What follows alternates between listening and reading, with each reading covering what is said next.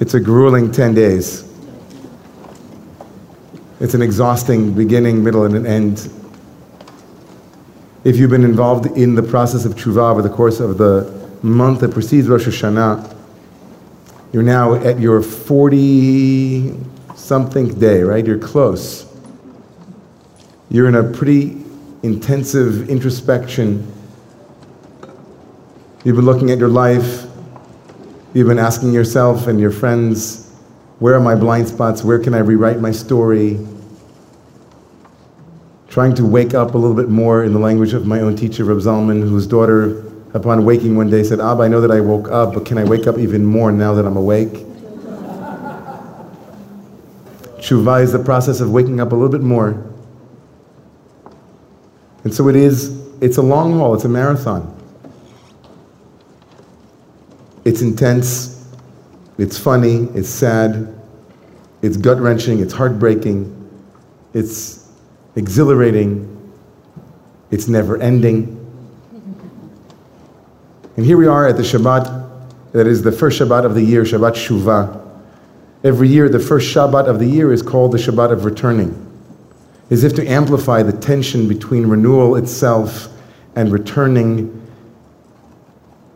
And this process that we consider repentance, which is much more than that, to narrowly focus tshuva on particular misdeeds or misactions is to in some way miss the whole point of tshuva.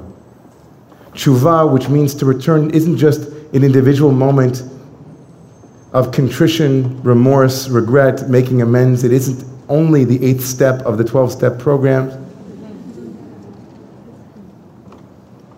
In our tradition, tshuva kadma le'olam. Tshuva was created before the world itself was created, according to the rabbis, in their way of framing what they thought tshuva meant.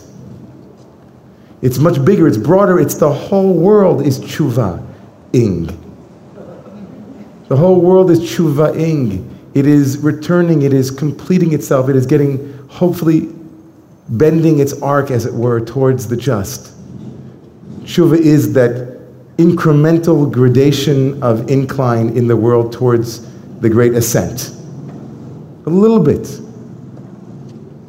And so here we are on the Shabbat between Rosh Hashanah and Yom Kippur, named the Shabbat of returning. And thinking about return, we are poised between the birth of the world in Rosh Hashanah and the death of the world in Yom Kippur. Yeah? The theme of Rosh Hashanah is birth. The theme of Yom Kippur is a rehearsal for our death, and the 7 days in between is a day for a decade. In an archetypal 70-year life, each day that is between Rosh Hashanah and Yom Kippur is a chance to look at each one of our decades. And as I said last night at the JCC, some of us are going to be looking back, some of us are looking forward. Either way, we're in our 40s tonight.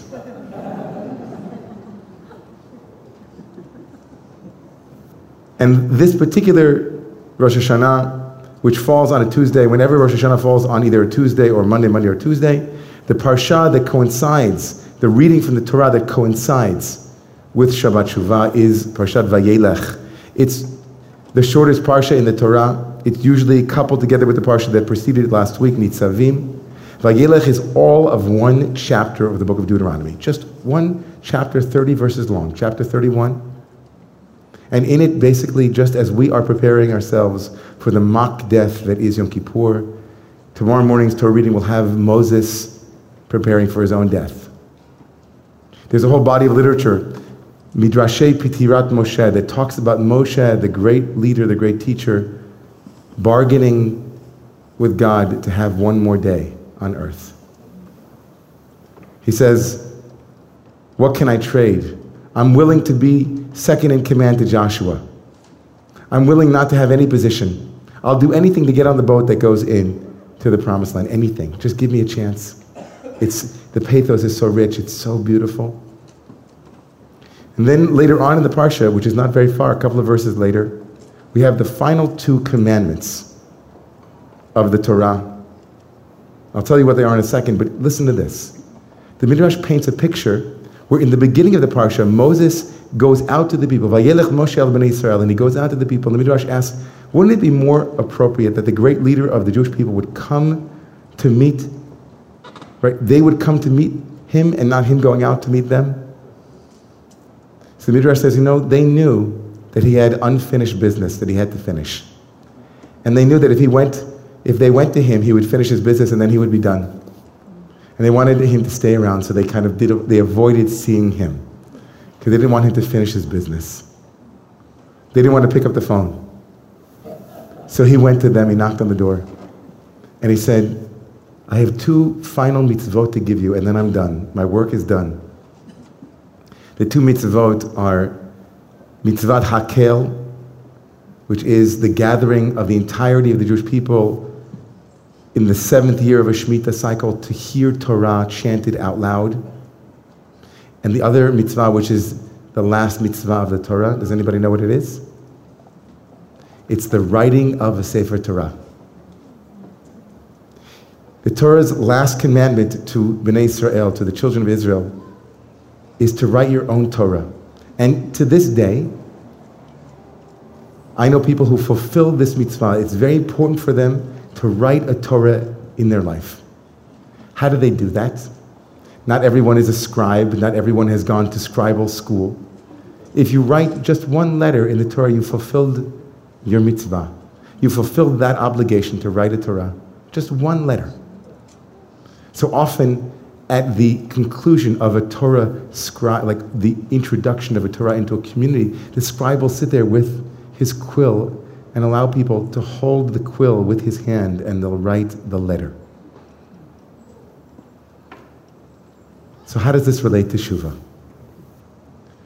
Last night at the JCC, I shared a story that I'm going to share in depth tomorrow during the Lunch and Learn.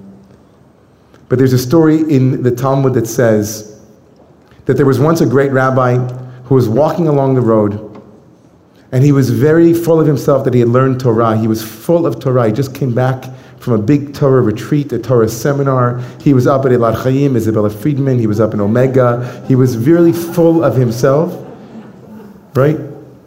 He was Malev Gadush. He had so much Torah coming out. And he was riding along on a donkey, and he saw an ugly man. And the Talmud relates that this rabbi who was full of Torah turned to the ugly man and said, look how ugly is this man. I'm not going to tell you the whole story, but suffice to say that ugly man had a very good response. And in his response to the rabbi who had insulted him, the rabbi immediately realized that he had done something absolutely wrong. He felt contrite, he felt regret, he felt remorse. He came off of his donkey and he apologized profusely, but the man who had been insulted would not hear the rabbi's contrition. He didn't want anything to do with it whatsoever, and so they walked a long way until they came to the city of the rabbi. And upon approaching the city of the rabbi, all of the city people came out of the city to meet this great rabbi, and they started yelling, "Great rabbi, great master!" And the insulted man, the ugly man, stood there saying, "Who are you calling rabbi? Who are you calling master?" And they said, "Oh, this is the great Rabbi David Inger. Have you heard? You know who he is? Oh, he's great. He's terrific. He's terrific. He gives great sermons, great." And you know what he said? He said, "May there not be many like him in Israel." This is what he said to me. And they implored him to forgive this great rabbi, and he did. And the great rabbi, upon receiving the forgiveness, went out and taught this teaching. He said, one should always be soft and flexible like a reed and not hard like a cedar tree. Because of the flexibility of the reed, the quill, it merited to become the instrument for the writing of Torah. Because of the reed's flexibility, it became the instrument that merited to be the instrument of scribing the perfect Torah. The Torah Hashem Tmima, the perfect Torah. Everybody, this is one of the most amazing stories ever. It means that the instrument that in the story is the medonym, it's the stand-in for forgiveness, for mistakes, for boo-boos, for cracks where light gets in, for all of those things in our lives where we made a big mess. Where we said the wrong thing, when we walked the wrong walk, we talked the wrong talk. We didn't, we could have, we should have, we would have, we might have, that becomes the instrument for writing Torah. The instrument for writing this Torah is to remind us to be as flexible as a reed, that forgiveness is the avenue for the writing of Torah. Torah comes out of that quill. And that when you hold that quill and then you fulfill the obligation to write a Torah, you are essentially saying, in my hand I hold the flexibility to bend with life. Yeah? Does that make sense? In a Torah that is beginning to end, if one letter of the Torah is missing, it's not complete. But the quill that writes it has to be flexible. The quill that writes life has to be flexible. If we are to fulfill the mitzvah of writing a Torah, we have to be flexible and soft. Often when we think of courage, when we think of what it takes to get through life, what it takes to do difficult things, we think of hardness. We think of gathering strength. We think of lifting our chest up and puffing it and not softening and lowering. In the Tao Te Ching, the great text of Taoism, there's a verse that says, the soft overcomes the hard, the slow overcomes the fast. What would it be if you and I and everyone here were to fulfill the mitzvah of writing a Torah by asking ourselves, how flexible am I? How bendable am I? I know for myself that when I get into a fight with my wife, I look like one of those cedars of Lebanon. That's basically the way that I look. The posture of flexibility invites us to say, if I'm rooted sufficiently, then I can bend. It takes great courage and strength to be flexible. It takes great courage and strength to be forgiving. It takes great courage and strength to ask for forgiveness upon knowing that we've made a mistake. Torah is written by the quill of imperfection. There can't be any greater bracha than that. So I ask you, we have a couple of days till Yom Kippur. I don't want to finish the sermon until we take a moment. Who needs to be forgiven in your life? Who do you need to forgive? And don't tell me yourself, because that's a given. Right? The work begins here, but it doesn't end here. If this is the last person you forgive right here, that's not tshuva. And if this is the last person you ask for forgiveness, that's not tshuva either. Because we can't go through life without making mistakes. It's just impossible.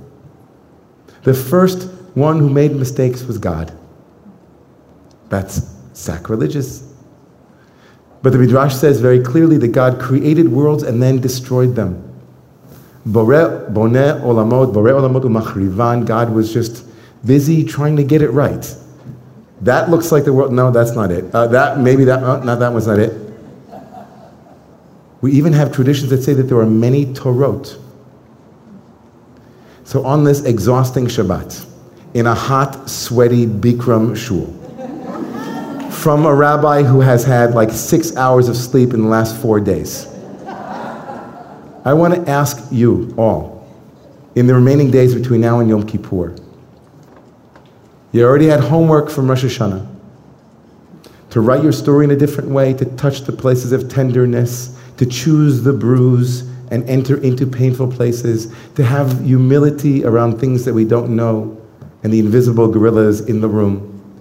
And I give you a fifth piece of homework as we get closer to that day.